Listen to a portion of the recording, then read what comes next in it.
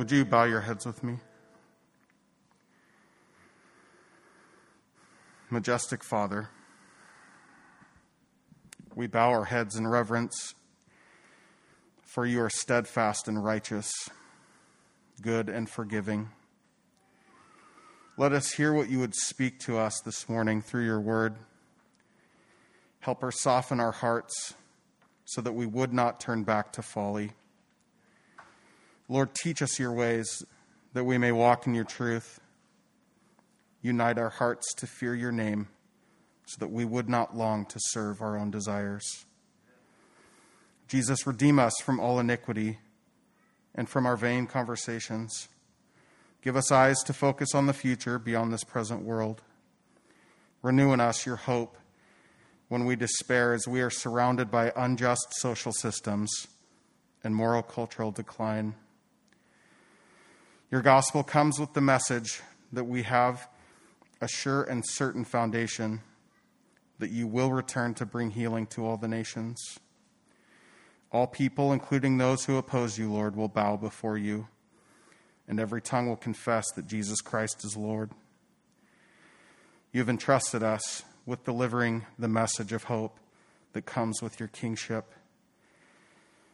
The war that wages is not finished, even though you have already risen victorious, for our adversary is rebellious and foolish. Increase our endurance. May we glorify you in every way. To you, King Jesus, our Lord and Savior, be the glory both now and to the day of eternity. Amen.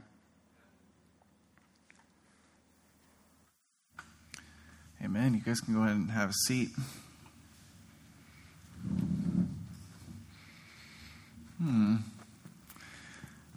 I think I know now how the Pope feels when he's riding around in the Pope-mobile. I told Ryan, I don't know if that's sacrilegious to say in a Protestant church, but I'm going to say it anyway. It's really nice to be on the stage sharing the word with you guys in person. It's hard to think back, perhaps for some of us, to March, but it was that very first week where in-person services had been canceled that I recorded that first teaching. And it seems like a different world we're living in now, doesn't it? But I'm humbled by this opportunity to worship with you in person. It's so great to be in the company of the saints, physically present, where we can feel the Spirit and see the Spirit's work in each other's lives. Amen? And growing up Baptist, especially, I feel good about cutting our teaching time from a robust 1 hour to a lean 25 minutes. It makes me feel right at home. That said, I don't have time for any more pleasantries or cheap jokes, so let's get down to the nitty-gritty. Have you ever had a conversation and it's just going really casually? You're just having a normal conversation with someone, and then in the normal flow of conversation, that person interjects something that's so shocking to you that the conversation just keeps carrying on, and it takes you a second to be like, wait a second, I think whoa. Now this happens to me not infrequently at school. I'll be sitting at my desk, students will be working, and a student will come up to me and say, hey Rob, how was your weekend? Oh, it was fine. Yeah, mine was good too. I had some pizza, I was playing some video games, and then I spent the night in ER because my heart stopped, and then I came back to campus and played some more video games. And by the way, can I get help with this assignment? Oh, sure, I'd love to help you. Wait a second. Did you just say you were in the ER because your heart stopped? It's an actual conversation I've had with the student. But I picture Peter and the disciples kind of having that similar kind of moment as they heard what Jesus said was going to happen to the temple. They're walking out and they're like, hey, Jesus, look at these buildings.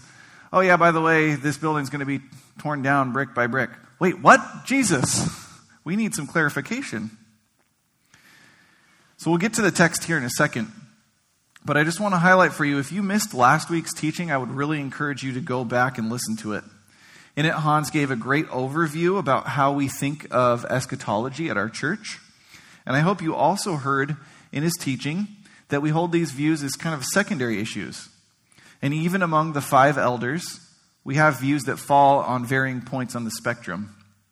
And we want to continue emphasizing to you all that here at Mission, the community is one where we reason together from the Scripture and we have unity around the gospel message. And I'm going to highlight that today. We have unity around the gospel message, but we want to feel comfortable disagreeing about these things that are fun to reason from Scripture, but aren't necessary for salvation. And as Hans mentioned last week, Mark chapter 13 is the most debated chapter in the book of Mark. And so this morning, I want to do my best to show you what I think the author was trying to communicate to his original audience. But also, and equally important, I want to give us some things to think about as we apply this text to our lives here in 2020. A so what, if you will. Why should we care in light of this text? And so to do that, I want to present it along with a historical timeline, because I think that will assist us in seeing this passage as it fits into the whole narrative of Scripture and where we fit in and how it fits into the historical timeline. And I've titled today's teaching, Because Yahweh is King. Because Yahweh is King. So if you're with me, go ahead and flip to Mark 13. And I'm actually going to pick up in verse 1 just to give a little bit of a refresh on what we read last week. And then I'm just going to read through verse 4 right now. Mark 13:1. And as he came out of the temple, one of his disciples said to him, "Look, teacher, what wonderful stones and what wonderful buildings." And Jesus said to him, "Do you see these great buildings? There will not be left here one stone upon another that will not be thrown down." And as he sat on the Mount of Olives opposite the temple, Peter and James and John and Andrew asked him privately, "Tell us, when will these things be? And what will be the sign when all these things are about to be accomplished?" So the first thing we want to recognize about this passage is the setting. Jesus has made his proclamation against the temple and the temple system abundantly clear throughout Mark, especially in that verse, just there in verse 2. He says, it's going to be destroyed. Figuratively and literally destroyed. And as Hans pointed out last week, the location of the Mount of Olives being opposite the temple is significant because in the prophet Ezekiel, it's the spot where God looks back as he's leaving the temple. His presence is leaving the temple. And many Jewish hearers of this gospel would have seen the parallels from God leaving and Jesus leaving. The presence of God leaving the temple. And it's at this moment, 4 of his closest disciples pull Jesus aside and ask him the question. This is that moment when they go back to Jesus and they say, "Wait a second, Jesus, we were just having a conversation and we thought we heard you say the temple was going to be destroyed. Give us some more insight. What are you talking about?" And Jesus gives them kind of one of his classic non-answer answers. Now, if you'll indulge me here in a moment of imagination, imagine with me, if you will, you're one of those 4 disciples. If I'm putting myself into Peter's shoes this morning, in the back of my mind, at this point, I might be starting to panic a little bit. Because I would remember back Jesus saying earlier that he would tear down the temple and rebuild it in 3 days. And I was confused then, and I asked Jesus to clarify, and he said, "Well, I mean my body." So I'm thinking, okay, good, I got some clarity around that. I don't still really know what it means, but I kind of know. And then Jesus saying that he has to die. And I said, "No, Jesus, not you. You don't have to die." And Jesus calls me Satan. So I'm thinking, well, geez, I'm not really sure what you're talking about, Jesus. And now, if I'm Peter, all I know is we rolled in to Jerusalem to celebrate the Passover, and Jesus has just been throwing out shade left and right to all the religious leaders since they rolled into town. And now he's talking about the physical temple being destroyed brick by brick. And so if I'm Peter, I'm thinking things are about to go from 0 to 100 real quick. And as the author's intended audience, I might start to panic also.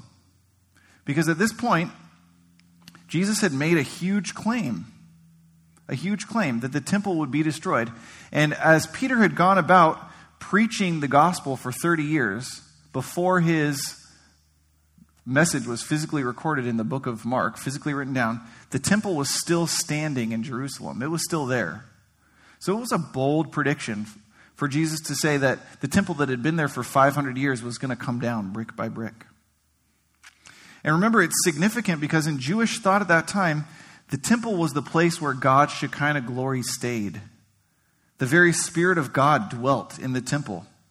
It was like a portal, if you will, between heaven and earth, the place where those two realms met, and Jesus met his people there.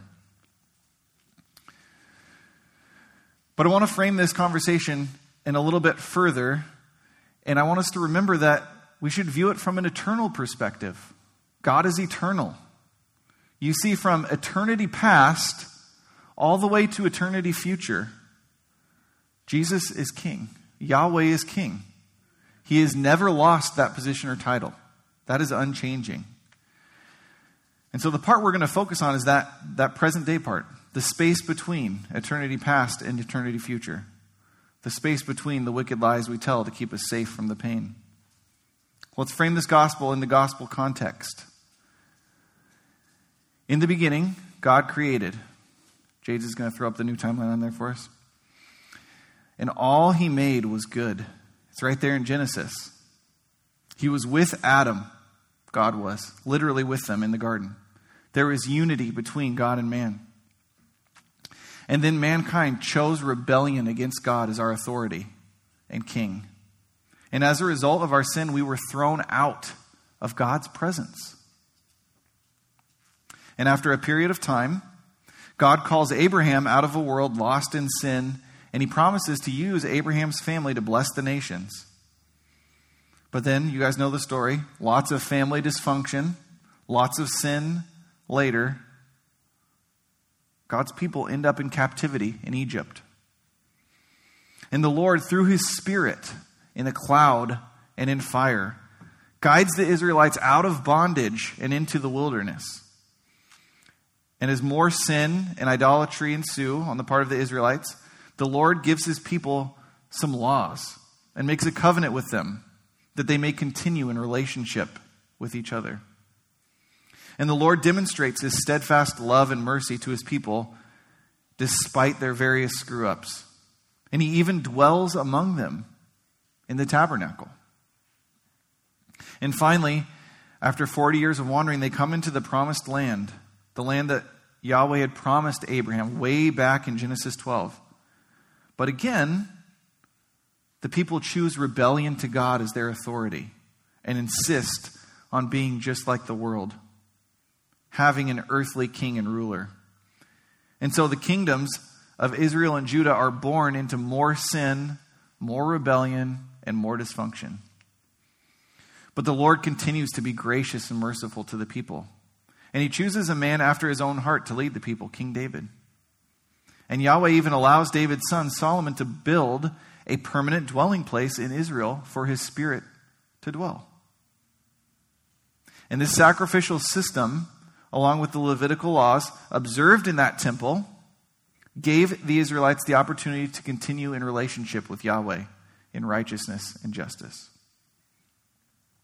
But we see as history repeats itself, the nation again rejects God's system and authority and follows hard after other gods. And as a result, the nation of Israel is captured, exiled, and Solomon's temple, the dwelling place of God on earth, is destroyed.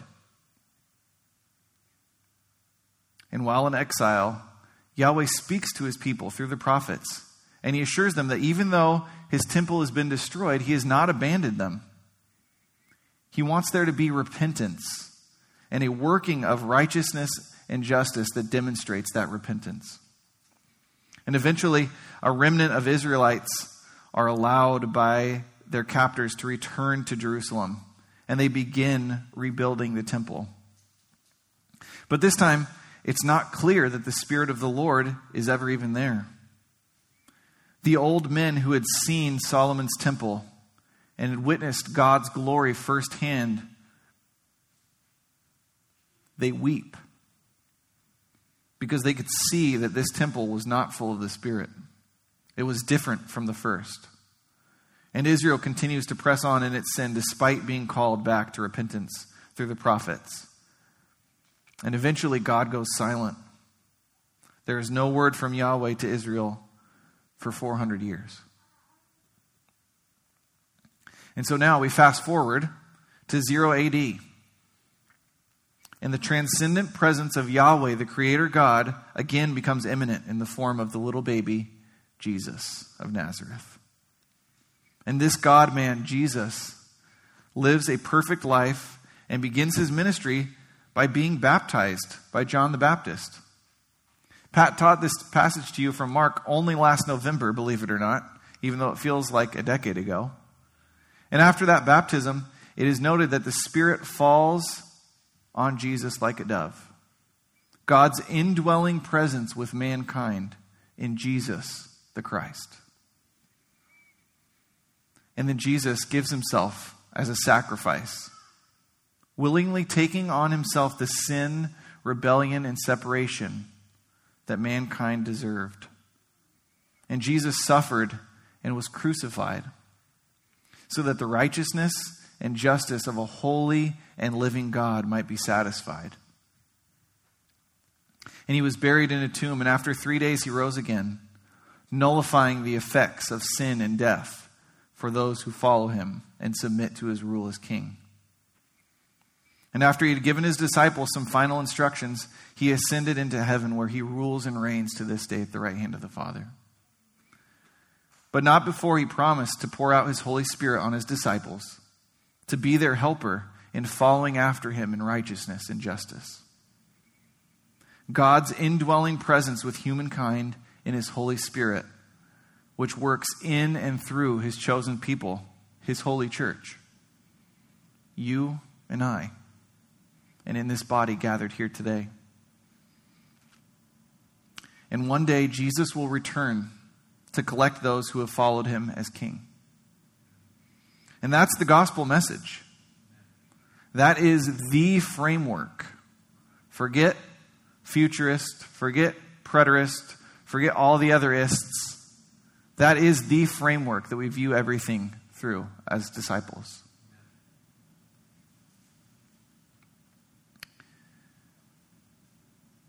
You see, humankind, you and I, have repeatedly chose rebellion to God's rightful authority in our lives. And we deserve death. But God made a way through his Son, Jesus Christ, for God and man to dwell together in unity. And if you haven't made that choice to follow Jesus as your king, if you want to know more what that looks like and what we mean when we say that here at Mission, please find me or one of the other elders after the service. We'd love to talk with you more about it. Now, I could stop there and we could have literally the world's shortest teaching, and God would be glorified as we remember his steadfast love for us. But this is Mission, so we're not going to stop there. We're going to keep going. But I want us to frame it with that, because that is central, right? The crucifixion, the resurrection, that is central to everything that we're talking about. You'll notice on that timeline, after the disciples are filled with the Holy Spirit, these things that Jesus is going to talk about start to happen. So let's see what Jesus says is going to happen. Follow along with me in verse 5. Mark 13:5. And as Jesus began to say to them, "See that no one leads you astray. Many will come in my name, saying, 'I am he,' and they will lead many astray. And when you hear of wars and rumors of wars, do not be alarmed. This must take place, but the end is not yet. For nation will rise against nation, and kingdom against kingdom. There will be earthquakes in various places. There will be famines. But these are but the beginning of birth pains." You see, false messiahs would come. There would be wars and rumors of wars, earthquakes, famines, other natural disasters. But these things would be, as Jesus puts it, the beginning of the birth pains. And as anyone who has observed this process of birth, that ultimately has a beautiful outcome, whether personally or in nature, can attest, the process of birth is ugly, it's tiring, it's messy, it's uncomfortable, and it's really kind of the ultimate mind blower. When we see it, we're like, how did that happen? How did that just happen? Like, we know how it happens, right? But how did that happen?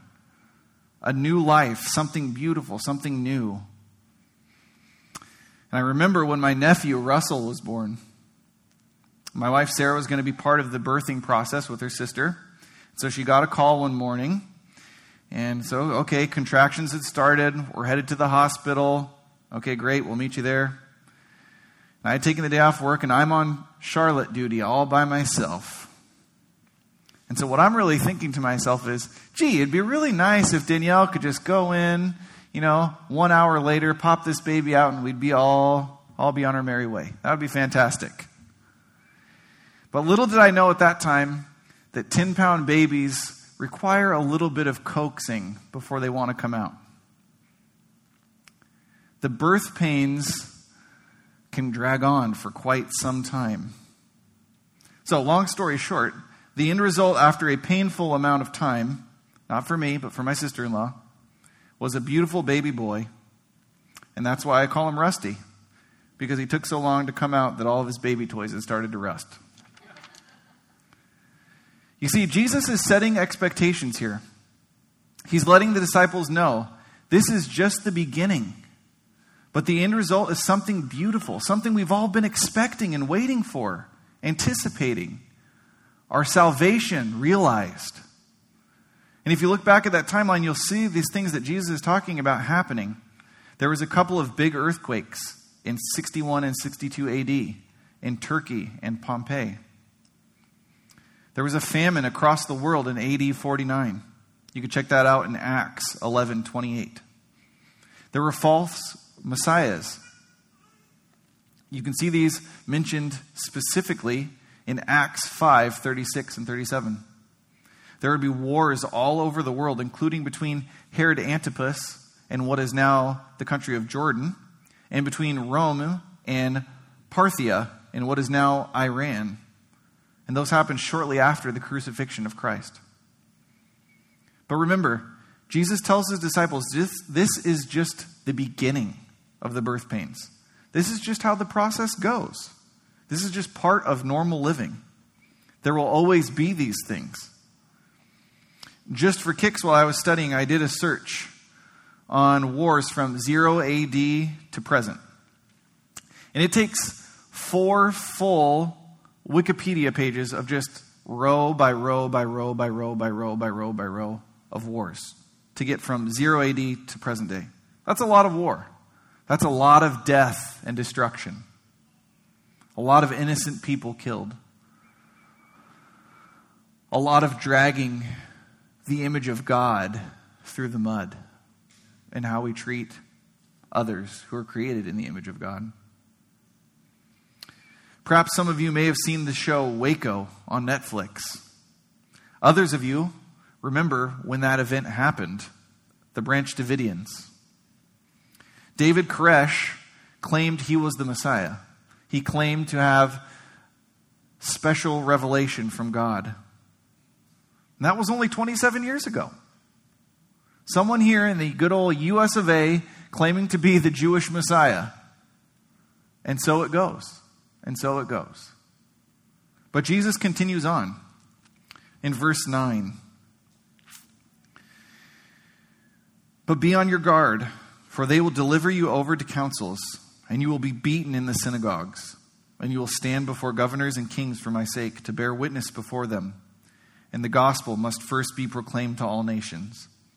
And when they bring you to trial and deliver you over, do not be anxious beforehand what you are to say, but say whatever is given you in that hour, for it is not you who will speak, but the Holy Spirit. And brother will deliver brother over to death, and the father his child, and children will rise against parents and have them put to death. And you will be hated by all for my name's sake. But the one who endures to the end will be saved. Jesus is still speaking to his disciples here. And he basically says to these 4 fellas, guys, I hope you packed your first aid kit because it's about to get rough. You see, to Peter, James, and John, and Andrew, and the other disciples, and to the first century audience that Mark is writing to, there would be no such thing as a rapture. No such thing as a get out of suffering free card. In fact, the author makes it clear that the contrary is about to happen. That disciples should expect suffering to occur. and they should prepare themselves to face it head on, not avoid it. Just as their rabbi, Jesus, was handed over to suffer, and he faced it head on. Let's look at Acts together. So just to the right in your Bibles, turn with me to Acts chapter 6. Acts chapter 6, verse 8. And this is about Stephen. Stephen was one of the early disciples. He was selected after Jesus had ascended to serve the church as a deacon. And Stephen, it says in verse 8, full of grace and power, was doing great wonders and signs among the people. Then some of those who belonged to the synagogue of the freedmen, as it was called, and of the Cyrenians, and of the Alexandrians, and of those from Cilicia and Asia, rose up and disputed with Stephen. But they could not withstand the wisdom and the spirit with which he is speaking. Then they secretly instigated men who said, "We have heard him speak blasphemous words against Moses and God." And they stirred up the people and the elders and the scribes, and they came upon him and seized him and brought him before the council. And they set up false witnesses who said, "This man never ceases to speak words against the holy place and the law. For we have heard him say that this Jesus of Nazareth will destroy this place and will change the customs that Moses delivered to us." And gazing at him, all who sat in the council saw that his face was like the face of an angel. You see, it says right there, Stephen was filled with the indwelling presence of God by the Holy Spirit. He spoke truthfully to the Jewish leaders just as Jesus had, especially apparently from the text about the destruction of the temple. And as a result, he was handed over, he was arrested, beaten, and stoned. Look ahead to chapter 8, verse 1 in Acts. Acts 8, verse 1 says, "And Saul approved of his execution," the execution of Stephen. "And there arose on that day a great persecution against the church in Jerusalem. And they were scattered throughout the regions of Judea and Samaria, except the apostles. Devout men buried Stephen and made great lamentation over him. But Saul was ravaging the church and entering house after house. He dragged off men and women and committed them to prison." You see, the stoning of Stephen was the start of the great persecution of the Christian church. But look at what happens as a result. Up to that point, the church had stayed local in Jerusalem. But now it was scattered throughout Judea and Samaria. We see later, just a few verses down in chapter 8 of Acts, that Philip becomes the first international missionary. And he preaches the gospel in Samaria. And later to an Ethiopian official who takes the gospel out of Israel with him. Paul and the other apostles carried the gospel message from Jerusalem all the way to Spain, up into Russia, over to India, down into Africa, and all throughout the known world. All of the apostles, with the exception of John, and he's not getting off the hook here, because he was exiled to an island after being dipped in a vat of hot oil, they were all martyred. They were all killed in gruesome ways because of their faith in Christ. But not a single one of them renounced Jesus as their king. To be sure, they endured till the end, and they were saved into eternity with their king.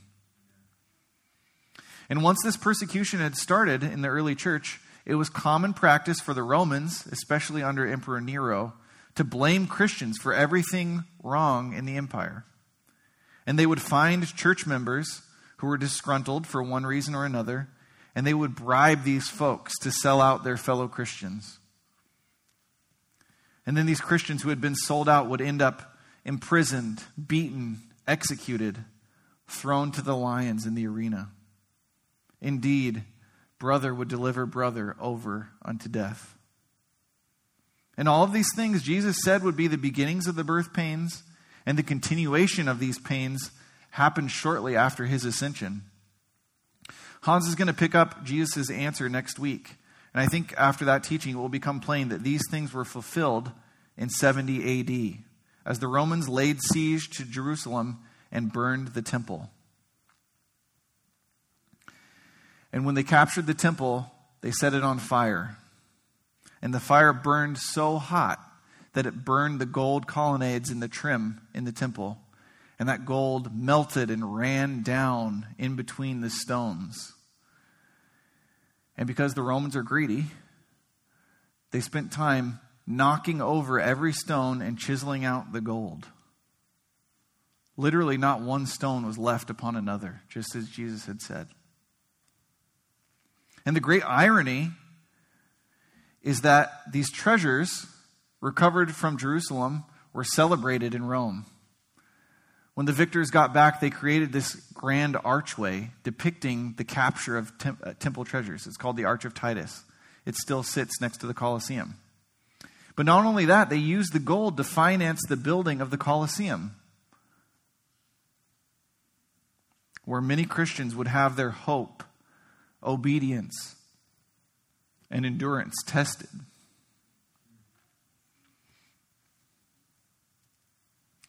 And many Christians would ultimately be saved into eternity with their King.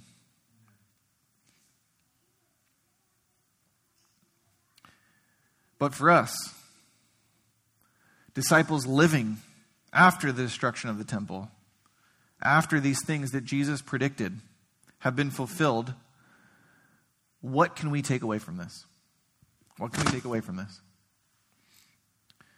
Take a look at that timeline there. From 70 AD to 2020 AD, almost 2,000 years. False messiahs, war, earthquakes, famine, persecution, pandemics, economic meltdowns, etc., etc., etc. I mean, it feels like 2020 is in a class of its own, right? Living in it right now. But it's honestly pretty mild compared to some recent years, even as recently as 1918. If you want to know what that is like, multiply the death and destruction of the pandemic by tenfold, and then add a world war on top. And that would be 1918. You see, these aren't new things. The writer of Ecclesiastes says there's nothing new under the sun. This is a result of the sin and brokenness, the rebellion that we choose. False messiahs, war, earthquakes, famine, persecution. Jesus' prediction about the temple was fulfilled in AD 70, but his comments have an evergreen quality about them. This is just the normal consequence of sin and rebellion. And the universe itself is groaning with pains as it expectantly awaits the birth of a new heaven and a new earth, where all of creation is rightly returned to unity under Jesus, our King. And so we cry out alongside of creation, Jesus, come soon. But at the same time, we take Jesus' words to heart to his disciples, and we pack up our first aid kit, and we prepare ourselves to live in our current reality, to face these circumstances head on. And it's because Jesus has paved the way for us, and because Yahweh is King, that we can face the trials head on. Because Yahweh is King, we have eternal hope. Because Yahweh is King, we have eternal hope. I found myself feeling very frustrated at various points over the last few months. And even this week, as I was preparing this message. And I realized that a large portion of my frustration was due to my misplaced hope. I've hoped that I would be a more patient father. I've hoped that the virus-related restrictions wouldn't be necessary anymore. I've hoped that our political system would be less polarizing. I've hoped that as image bearers of the Creator God, that humanity would treat each other as such. Bearers of the image of the eternal God of the universe.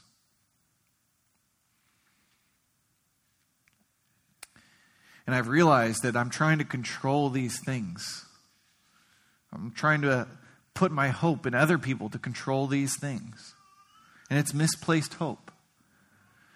Because our only true hope is in the cross and resurrection. Remember that framework, that gospel framework. Our hope is that Yahweh has adopted us in as daughters and sons to be fellow heirs with Christ. And so what I would ask you to think about this morning, is there anything you've put your hope in that isn't Jesus crucified and resurrected? Is there anything you've tried to control through what you've hoped in? And I'd ask you, brothers and sisters, just as I did this week, cry out before the Lord for His hope to fill you, to remind you of His death and resurrection, and to let go of trying to control the world and experience the peace of God that comes from a hope rooted in a righteousness that we could never earn, but was freely given to us. Turn with me, if you will, to Romans. Romans 8.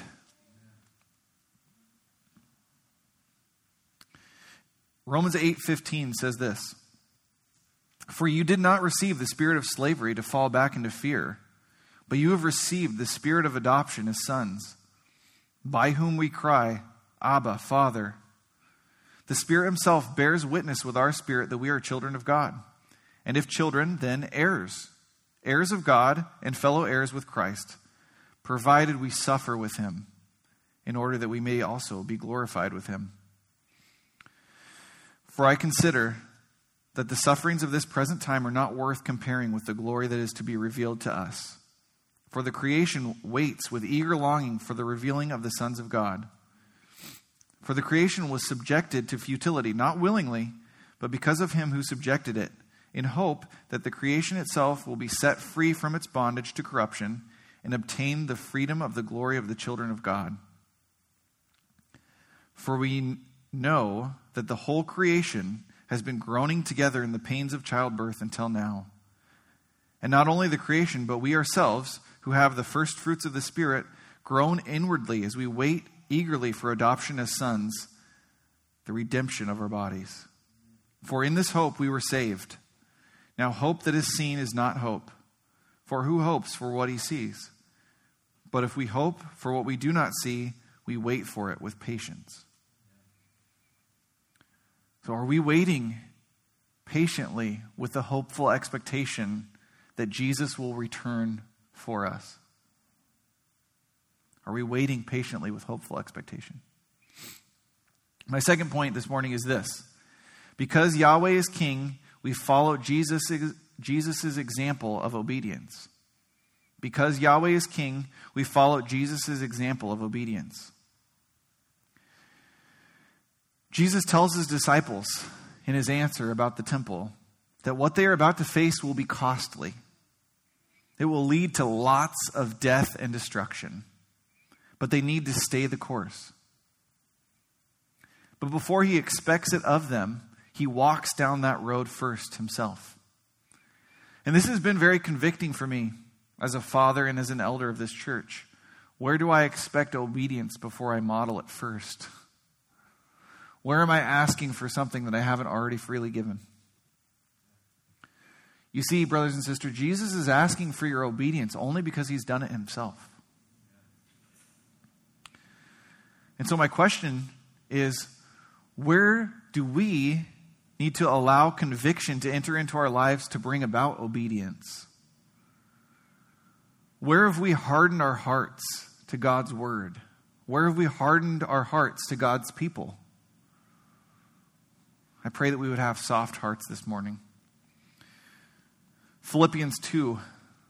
It's probably the most oft quoted passage in this church, for good reason. Philippians 2, verse 1. "So if there is any encouragement in Christ, any comfort in love, any participation in the Spirit, any affection and sympathy, complete my joy by being of the same mind, having the same love, being in full accord and of one mind.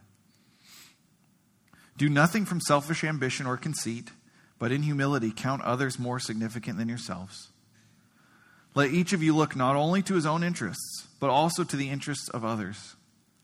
Have this mind among yourselves, which is yours in Christ Jesus, who, though he was in the form of God, did not count equality with God a thing to be grasped, but emptied himself by taking the form of a servant, being born in the likeness of men. And being found in human form, he humbled himself by becoming obedient to the point of death, even death on a cross. You see, Jesus was God, but he still submitted to the authority of Yahweh, the authority that asked him for costly obedience. And we know that this obedience was justified, that submission to the authority was justified because it produces good fruit. Indeed, even eternal life. We see Jesus resurrected from the dead. His obedience produced eternal life. And we know that obedience to Yahweh will produce the same fruit in us, even eternal life. Because Yahweh is king, we can endure trials of many kinds. Because Yahweh is king, we can endure trials of many kinds. Jesus tells the disciples that the one who endures all of the pains of living until the end will be saved. Jesus doesn't sugarcoat the reality. He doesn't say, "Oh, it'll be so nice, disciples. Your life will be comfortable and easy." He paints the truth plainly for them. In this world you will have trouble, but take heart, for I have overcome the world, he tells them. But again, he doesn't leave them hopeless without a way forward. He models endurance until the end for them. And then he sends his Spirit to help them, to help us endure. 2 Corinthians 4. 2 Corinthians 4, verse 7. But we have this treasure in jars of clay to show that the surpassing power belongs to God and not to us.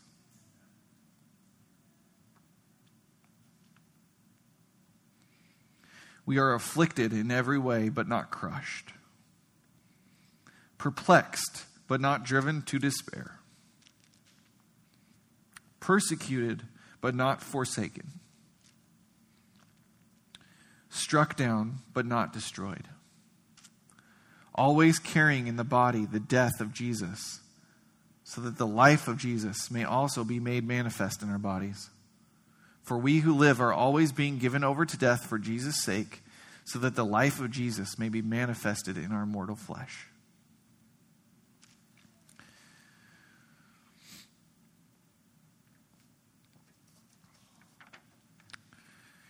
You see, we carry about us the suffering and the death of Christ, so that we fade away and so that Christ can be observed in us. Brothers and sisters, what kind of trials are you facing right now? What is perplexing you? What are you feeling crushed by?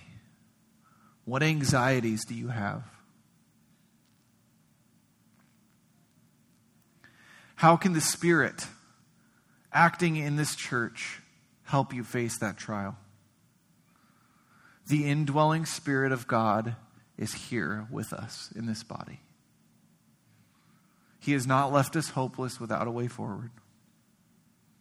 Brothers and sisters, you are not alone. We are one body, under one Spirit, under the authority of one King, Jesus.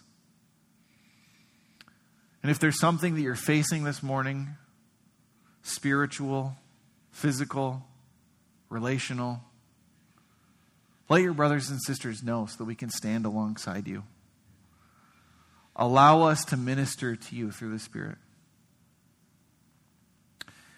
Mission Fellowship, Yahweh is on his throne.